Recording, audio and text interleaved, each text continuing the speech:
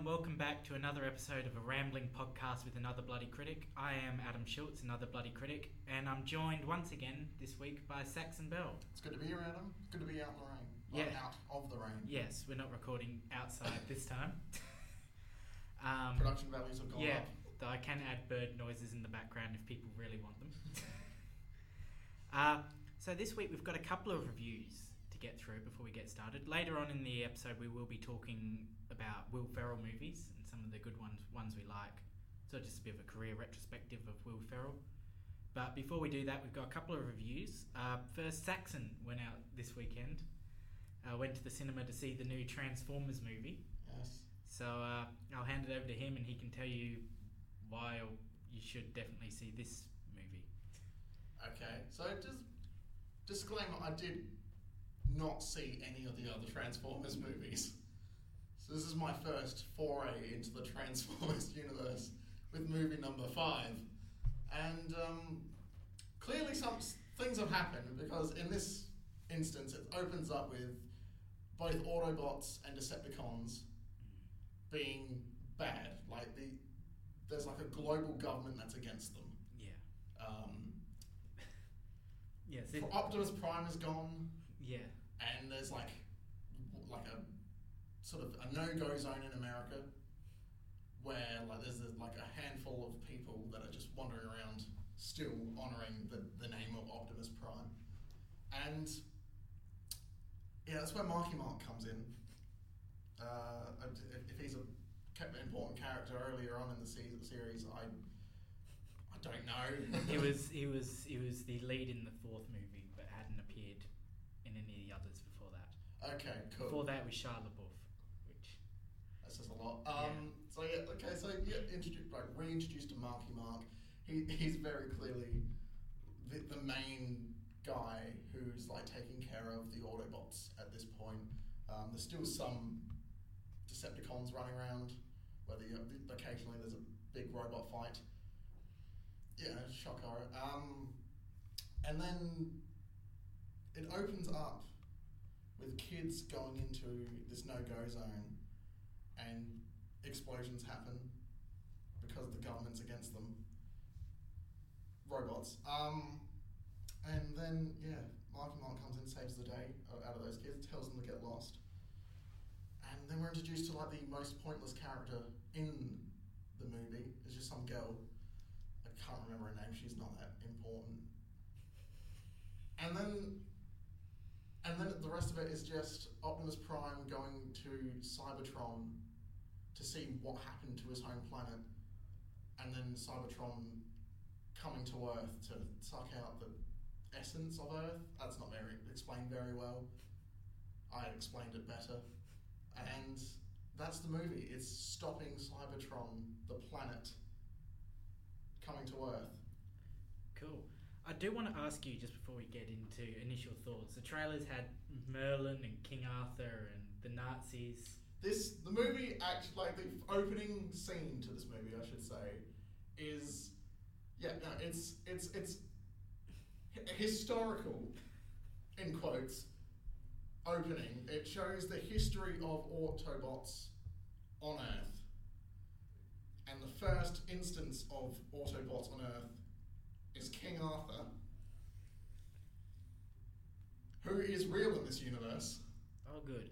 Yeah, because the whole plot hinges on that there is a descendant of Merlin.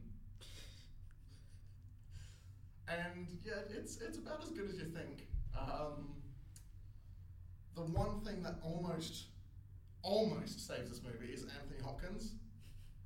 The bits that he's in it, by far the best bits in the movie.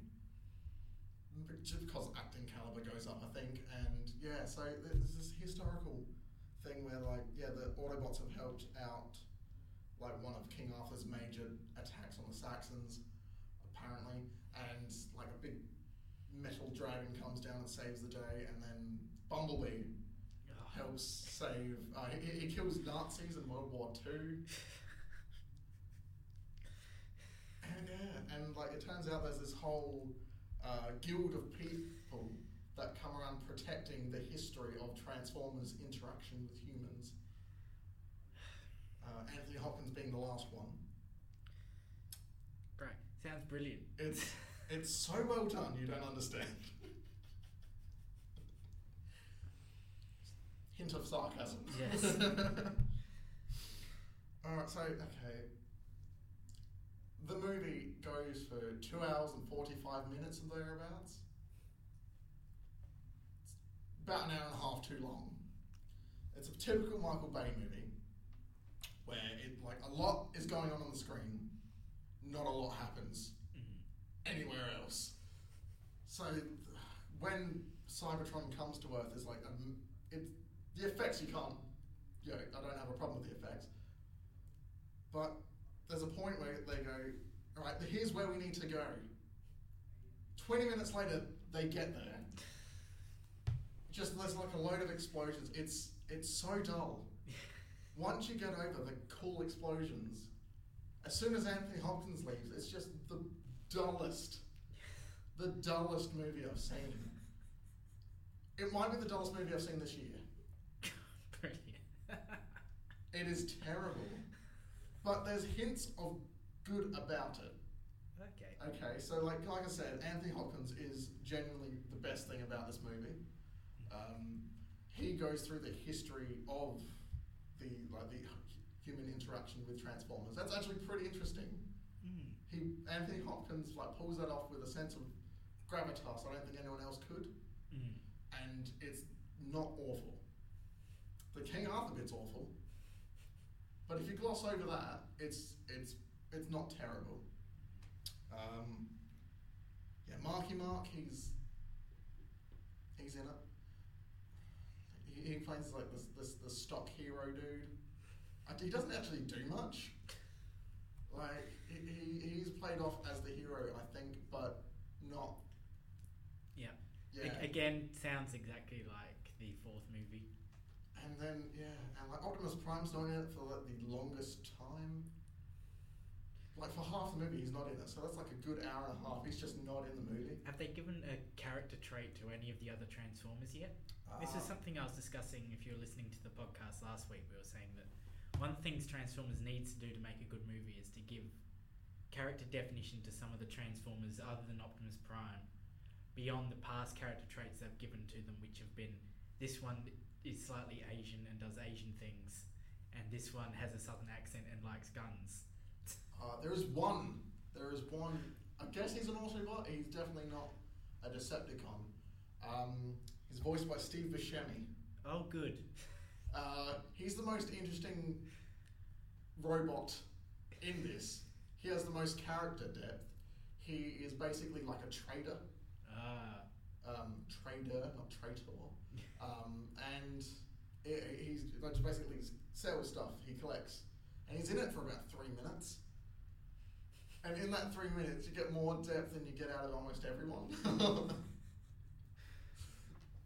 So yeah, that's a thing. And yeah, so there's like a huge. Like I said, there's good points. There's like the Anthony Hopkins stuff was actually pretty okay. I could get along with that. I get the overall point of them trying to stop Cybertron from coming to Earth to suck out the minerals, or that's not explained. But and the design of the main villain in this, who isn't actually Megatron, it's like some other strange robot on Cybertron. Is it the one that has? Because at the end of the fourth movie, there was a Megatron. Megatron's mind was uploaded into some new Transformer that Stanley Tucci made, because this is my first foray into Transformers. I do not know what happened previously. Yeah. All I know is that this one was not good. So like the design of that robot, it was quite cool. It didn't look like a Decepticon. It didn't look like an Autobot. It was this weird sort of Medusa-looking thing. No, that would be a new one. Yeah, it was like, again, the effects were cool. It's a Michael Bay movie. That was all that was like. That's like his point, I guess, to life is like, how can we throw in more explosions? But yeah, that like the design of her was cool. And yeah, then Optimus Prime meets her and turns. It's so it's not confusing. It's so stupidly straightforward, but it just takes so long to get anywhere. Between explosions and gunfights and Marky Mark being Marky Mark, and pointless characters who like show up once for like no reason. Like the girl I was talking about earlier who just crops up, who is possibly the most useless character I've ever seen in a movie ever, is only there to introduce this stupid blue robot. That's her purpose, is to. Of course, the cute, stupid blue robot saves the day, but like Yeah. that's her purpose, is to introduce that robot, and she didn't need to be in it. Why doesn't Marky Mark just build it? Like there's 1,000 other ways to get around this without introducing pointless characters. Yeah. And well, we're moving very well into our time frame here on this, so I might push you for a score out of 5 on this one. It's like a 1.49. 1.49. Whoa. There, like with flashes of good, it was just it took a long time to get to those good bits, and I just could not recommend this to anyone who's got half a brain. Well, there you go. That's the lowest score we've had on this podcast yet. You've beaten my score for The Mummy. So that would be Transformers: The Last Night. So that's 2 hours and 45 minutes. It was something like that. It was long. Well, I got the lucky draw in this week's thing, because mine was quite a short movie. I went to see the latest offering from Disney Pixar, which was Cars 3, the sequel, of course, to Cars 2, which was, of course, the sequel to Toy Story. Is that how it works? Yeah, I think so. I think that's how it works. So we've got Cars 3. It starts off where the last one left off, I presume. I've tried to repress the last one, but we've got Lightning McQueen racing, doing the NASCAR thing, continuing to race, and continuing to be quite good at racing. Until one day this new racer shows up on the scene, Jackson Storm, who's this new breed of super sports car, looks like a Lamborghini, drives around. And he starts destroying everyone in these races, and more cars that sort of fit his model start showing up in the race and displacing all the ones Lightning McQueen could beat, until he's the lone old car in these races. Sounds like Rocky. So yeah, basically they did take a lot from Rocky in this. So he gets to a stage where he has to, there's some sort of thing with his sponsors being sold, so he's now owned by some corporate car. This random BMW buys him, and he's given an ultimatum. He said, "You win your next race, or you retire." And Lightning McQueen, due to having the biggest ego in cinema this year, and this is in a year where there was literally a character in one of the movies called Ego the Living Planet.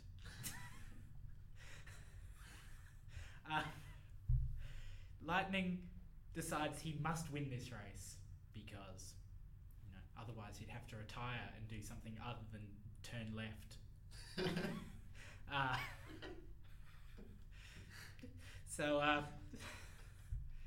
So the main plot of the movie is Lightning McQueen going off and training with a hotshot new trainer. He gets a new trainer and he goes off to train to try to beat these new cars and become the head of the racing again. Sounds like Rocky. Yeah, it is. It is. To be fair, they did Rocky, and to be fair to this movie, it is better than Cars 2, which, in terms of hurdles to jump, it's not the biggest.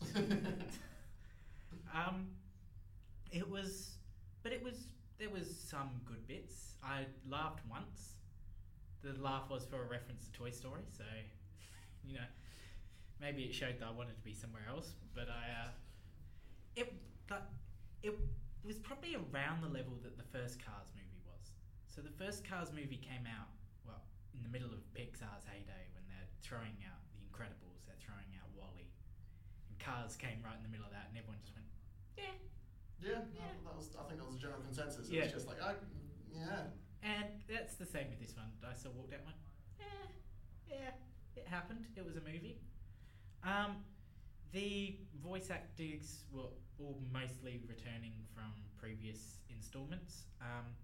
What I found really interesting, they reused and used deleted footage from of Paul Newman recording, because Paul Newman played Doc Hudson in the first Cars movie, who was Lightning McQueen's mentor. And they do a lot of flashbacks to him, and they use a lot of deleted scenes from the first Cars movie where Paul Newman recorded these lines and wove them into the story. I thought that was really good to be able to utilise Paul Newman years after his death. That does sound good, but unfortunately, like now, Paul Newman's last credit is officially Cars 3.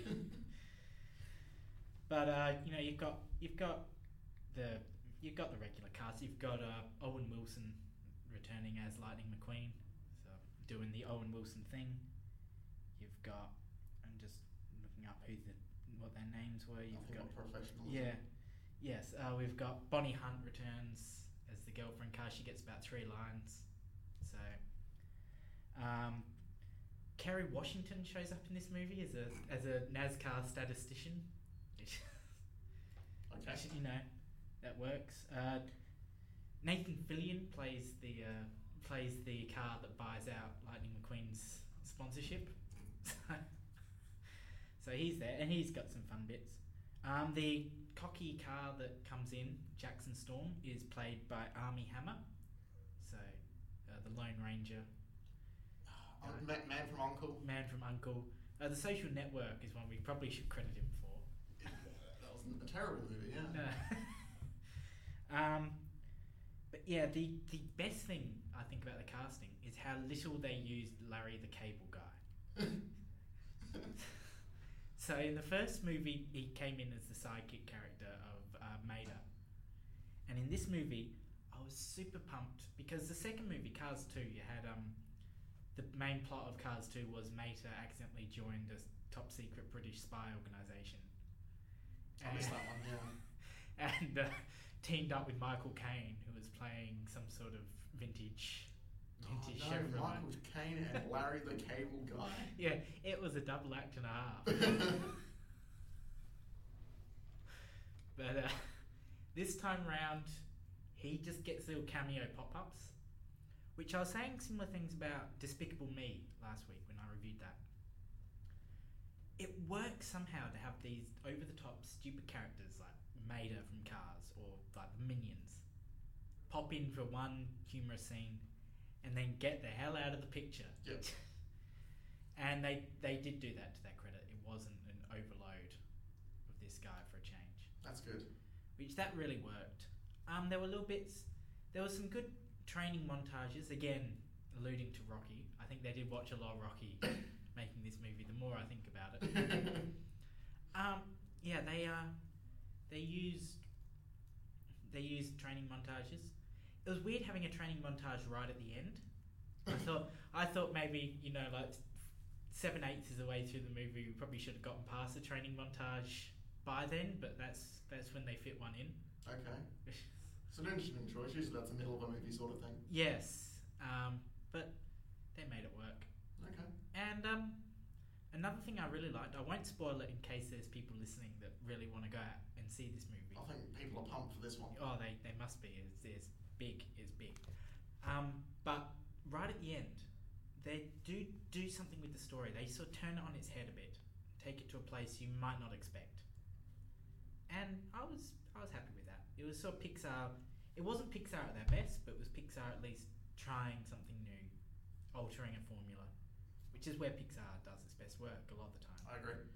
So I thought that worked really well. As to what didn't work with this movie, it's still Cars.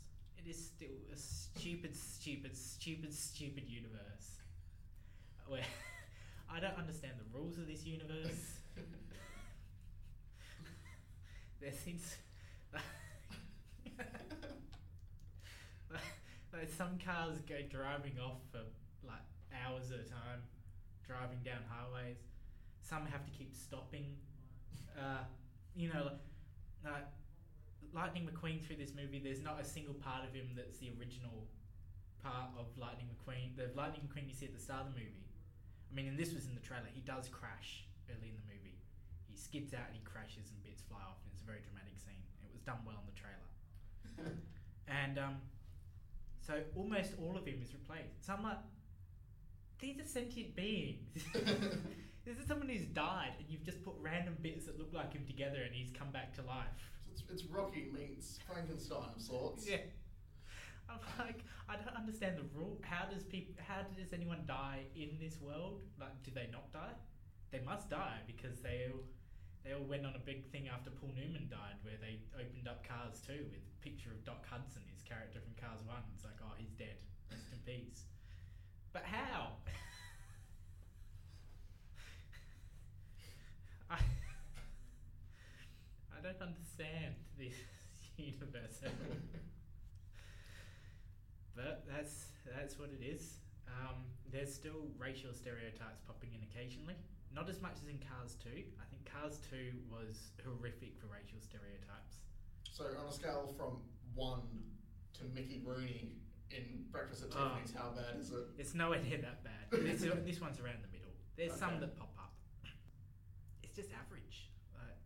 Despite the twist at the end, I think anyone who's seen a movie that is older than, say, about 12 will probably see it coming by about halfway through the movie. They've set it up well, about as subtle as a brick.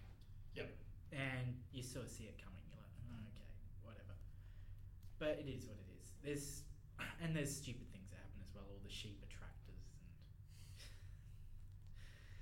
Anyway, I'm going to stop complaining about how stupid this world is, because it wasn't a bad story.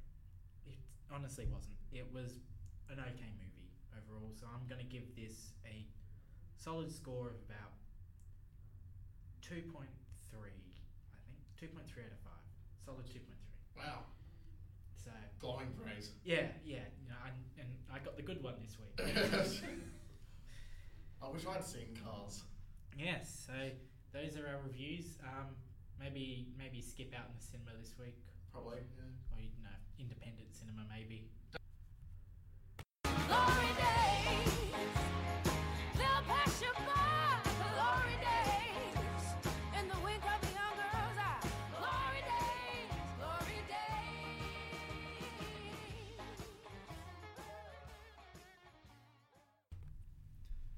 All right, welcome back to a rambling podcast.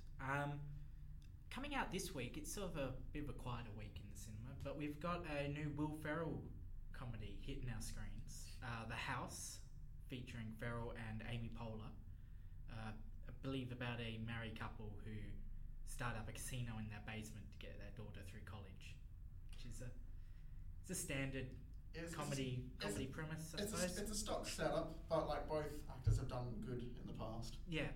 So what I thought we'd do, Will Ferrell's sort of one of the few names left in Hollywood at the moment. It's a sort of a weird era where big name actors don't necessarily sell out films based on their name alone. Like you see a poster with Tom Cruise on it, you go, that's Tom Cruise, but if you go, that also looks horrible, people don't flock to see it. In the way in the past people might have done if Harrison Ford or Steve McQueen was up on the poster. Yeah.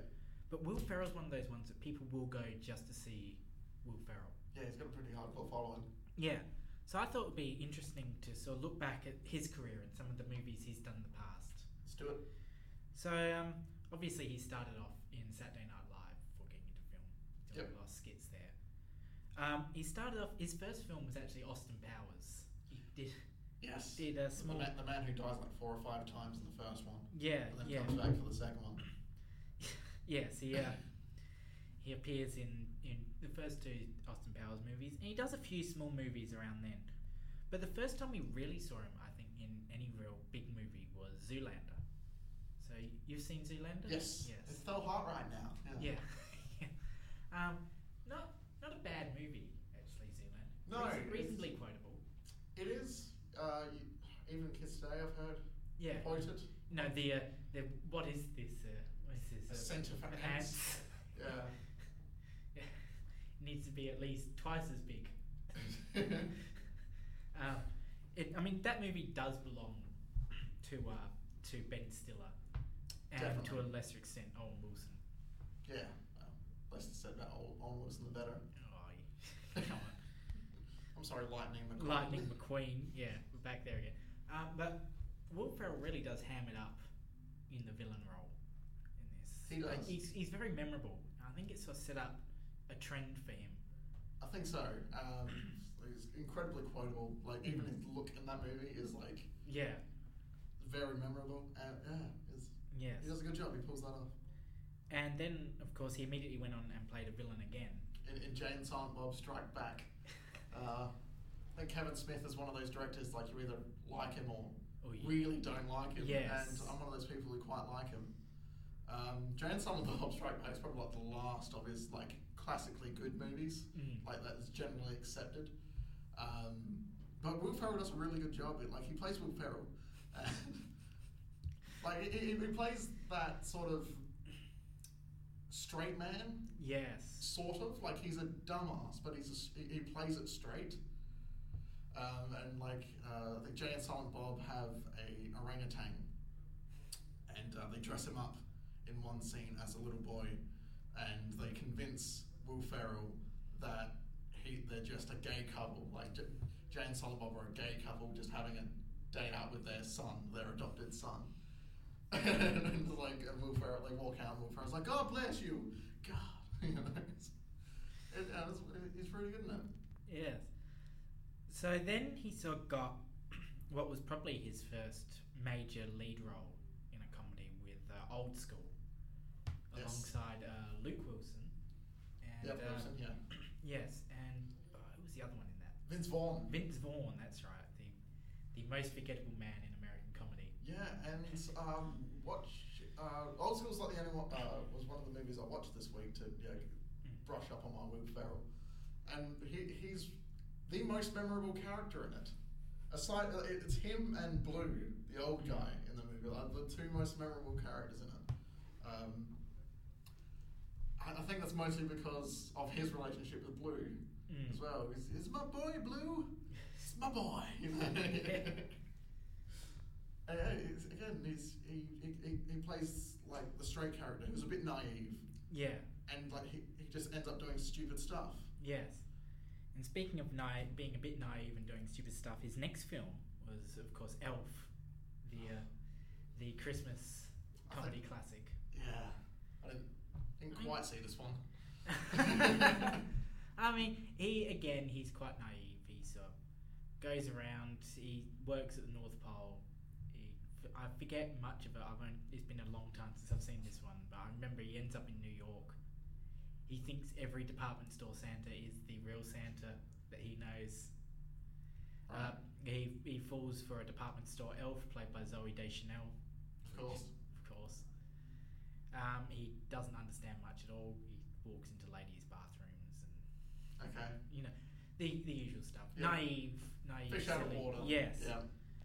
But that sort of he sort of did those roles for a while, and then his next major role is probably the one which catapulted him from being a good, solid comedic actor to sort of international superstardom, which was, of course, Anchorman. Yes. There's some great bits in Anchorman. Anchorman, just a lot of that comedy works super well. It does. The running gag that I really like is the one where no matter what's written on the teleprompter, he'll read it as written. So if there's a typo or if someone puts a question mark where there's not meant to be one, he'll just read it as it is. I just love that gag where it's like, "Stay classy, San Diego." One of my favourite bits. It's either in Anchorman or Anchorman 2 where he's doing like vocal exercises. Yeah. Like, every time I see that bit, help me!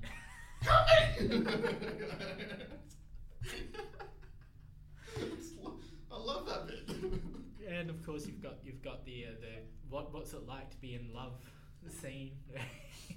so wow, and then you've got Steve Carell in there stealing scenes as well. One of his early roles. Yeah. As Brick. Is this pre or post Office? This would have been or maybe even during. I reckon it would have been early Office. Yeah. So we're talking 2004. It's hard to tell when that started. Yeah, it was definitely after the British Office. Yeah. The good one. We've got. I think we did that last time. We did. But yeah, you've got those great moments. You've got the weird a cappella version of Afternoon Delight comes in. You've got the street fight, of course. And you the crash in the RV. Yes. And like Steve Carell like slowly, Steve Carell like slowly goes into like the hot fat or something. And Yeah. just- And you've got Jack Black killing Anchorman Ron Burgundy's dog. It's just. It's a really good movie. It is balls to the wall, and obviously they did a sequel as well. I don't think the sequel hit quite as well. No, but Probably a few years too late. probably. I think it did miss the mark there. But like, if you watch them back to back, Yeah, they complement each other pretty well. yeah, it's a rollicking good time. It is is. his sort of signature character now. I think so. Is Anchor. It changed him away from that sort of naive character It does. a lot of the time into sort of playing sort of more arrogant Yes. types. We sort of led, and he did quite a few movies after Anchorman, which we'll skip over because not many of them are that relevant these days, unless you really want to talk about Starsky and Hutch. I forgot about that one. But he sort of took that to another level, sort of around the mid 2000s, where he started doing sport films, sport comedies, as sort of as a routine. Yeah, So I think It started with Talladega Nights, which he did alongside John C. Reilly. And there's a feature of Sacha Baron Cohen. If I Oh remember yes, correctly. Yeah, As Lecoq. Yes. Was that Sacha Baron Cohen? I think it was. Yeah. I don't know. Good old Sacha Baron Cohen. You know, It does some questionable things. he has. Don't see Grimsby. No. But yeah, so he did Talladega Nights, which was obviously about my favourite turn left sport. The Lightning McQueen. Yes. Sport, He also did, so shortly afterwards, he did Blades of Glory. yeah. Probably his best one of the sport movies. And that's not Yeah. saying a lot. No. If I'm honest, out of the movies that I've Yeah. seen him in, it was out of the movies I watched this week. This was about the weakest. I guess because I think like these sport movies came sort of off the back of Dodgeball, Yes. in a way. Which was Ben Stiller. which is yeah. Ben Stiller's effort into the sport thing, the sport comedy thing. And I think once you've seen one of these sport comedies, you've kind of got the joke. Yeah. So when there's another one that comes out, it's the same joke generally, with different characters and a different sport, but you still kind of know what's going on, Yeah. and it's a lot less effective the second time Yeah. around. I think the worst one he did of that run of sport comedies was probably Semi-Pro, the one based around a basketball team that Will Ferrell both owns and insists on being the star player on. You know, you've got other characters around him who are played by athletic, so tall Yep. basketballer types, and then you've got Will Ferrell who dresses himself like someone who might have come up against Larry Bird in the 1980s with an afro and a mustache and the really, really short basketball shorts that go just below the bum. And then tries to be the super... And it's just, that is the joke of the movie. He's that dude. He's that dude. Yeah. But yeah, I think he sort of did that for a while, and he sort of played the same role. He was arrogant. He sort of took the arrogance of Ron Burgundy, but took away any subtlety to it whatsoever. And then we get to a movie which I'm not sure. Do you like Step Brothers? It's hard to say. I 'Cause like bits of it, no. definitely. Like, I've heard people who love this movie. Yeah, so swear have by I. it. And I've heard people who despise it, and I think I'm sort of in the middle. I watched it. I had some chuckles. Yeah, and there's some highlights like the balls on the drum kit. Yeah. That was pretty funny. The bunk bed scene. Is Yeah, that is good. Yeah. Now there's so much more room for activities. We do aerobics. Yeah. Obviously teaming up once again with John C. Reilly. Yeah. I think he's one of the best team ups that Will Ferrell does. It is, when but he like teams up with John C. when Reilly. you look at John C. Reilly's previous filmography and even his filmography now, it seems so strange. Yeah. Because John C. Reilly does some really serious movies now. Yes. But like a lot of people just associate him with Will Ferrell and Step Brothers. Or even things like what was it, Dewey Cox. Oh yeah, but that wasn't terrible either. No. Like, you know. No, he's pretty good. And now of course he does like Guardians of the Galaxy. John C. Yeah. Reilly's got like a really diverse career. We could Yeah. probably do an entire episode on him if we Yeah, we really probably, wanted we to. probably could. Pity he doesn't have a big movie coming out. Yeah, it is a shame. Wreck-It Ralph 2, we'll get to you, John. But yeah, Step Brothers, to me, it's one that sort of gets put up as one of his best. I don't think it's I one of don't- his best. I don't think so either. Yeah. But like it's a solid movie, and there Yeah. are some definite. I mean, the laughs the about it. premise itself is ridiculously stupid. Yeah, and I think this like it harkens back to Will Ferrell's some earlier movies that we were talking about, where he is stupid and naive, but like he plays it straight, Yeah. and he's just like this arrogant 40-year-old. Like he's a teenager, sort of. Like he's probably like a 13-year-old in a 40-year-old body, you know. Yes. And yeah, he actually plays it pretty well. I mean, then he sort of went into a bit of a downward spell looking at his filmography because he went into things like Land of the Lost, which There's only one scene I remember from that, and that's when like a giant mosquito. yeah, it's not good. Yeah. It made Nick Cage and the National Treasure, whatever it's called, the ones where he's hunting the Declaration of Independence. Right. Yeah, that's National Treasure. Yeah, makes them look good. The next one I want to bring up is probably my favourite one of any of Will Ferrell's movies, and it co-stars your old pal Marky Mark, or as I call him in good movies, Mark Wahlberg. The Other Guys. Right. I've not seen this one actually. I think it's quite funny. You've got Mark Wahlberg comes in as a he's a former uprising hotshot cop, Right. and he panicked before a big baseball game. It was a big baseball game in town, and he saw patrolling the sort of underneath the stadium of this baseball game, and this figure sort of creeps out and jumps out in front of him, and he gets startled and shoots this figure, and it turns out to be the star player of the baseball game. So of course he gets demoted to desk duty, where he's partnered with Will Ferrell, Right. Okay. who is a long-term desk duty police officer. Never gets into the field. Yep. Will Ferrell plays such a good role in this because he's portrayed as being very dumpy and very middle-aged, Yeah. grumpy old guy, and he keeps sort of going on about like things. He turns out he can drive like a pro racer. He's like Mark Wahlberg goes over to his house one night. He's married to I think it's Eva Mendes, and he's Okay, yeah. yeah. And Will Ferrell keeps making jokes beforehand about how ugly his wife is.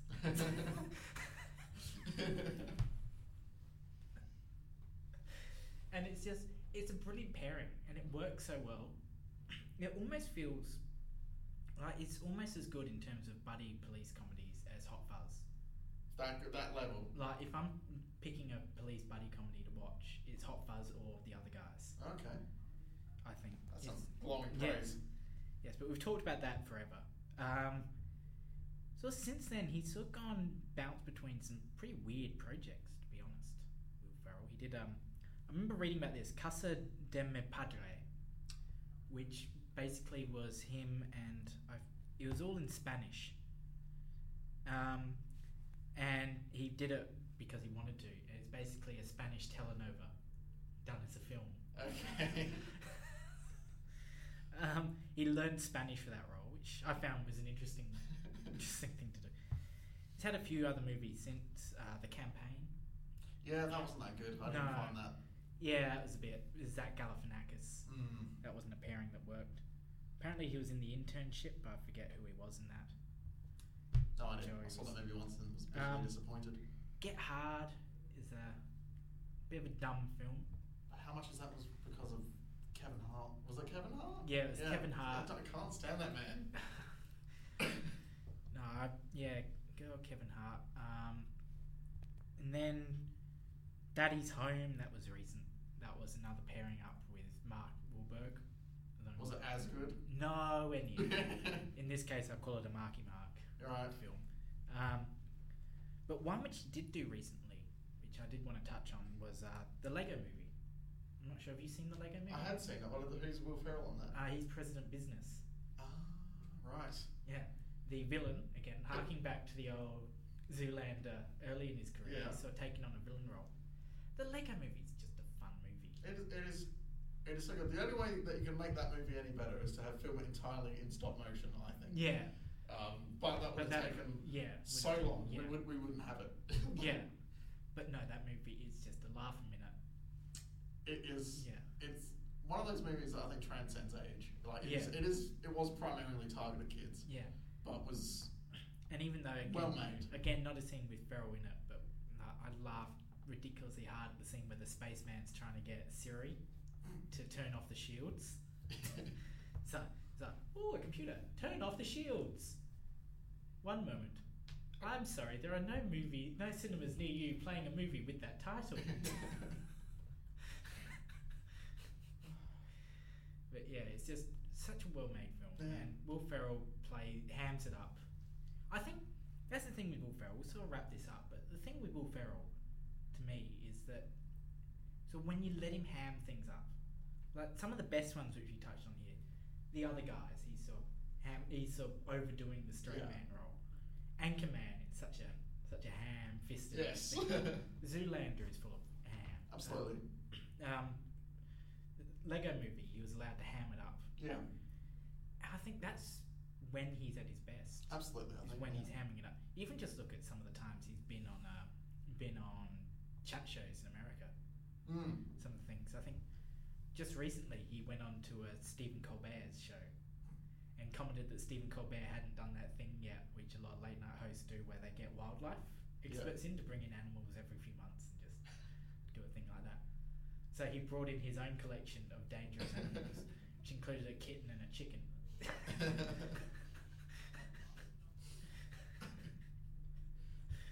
If you just let him loose. Yeah, if you let him loose and let him do whatever he wants, he's a very funny guy. Yeah. So I don't know. Would you be interested in seeing The House? Is that something? I mean, I'll be seeing it because that's what I'm reviewing next week.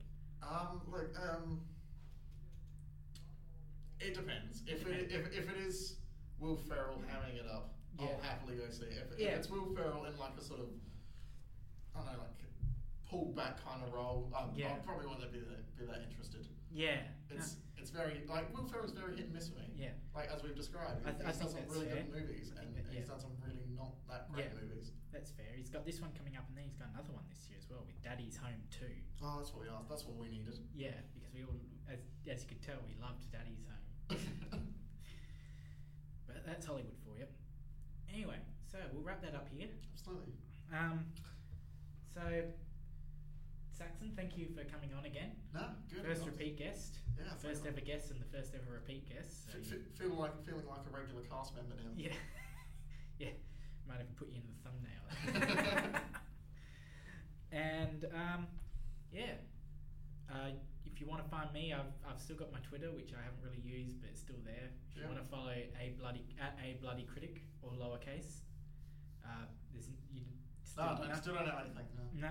Well, you can find him the next time he's on here. Yeah, pretty much. And thank you for listening. I'll catch you next week. See ya. See ya.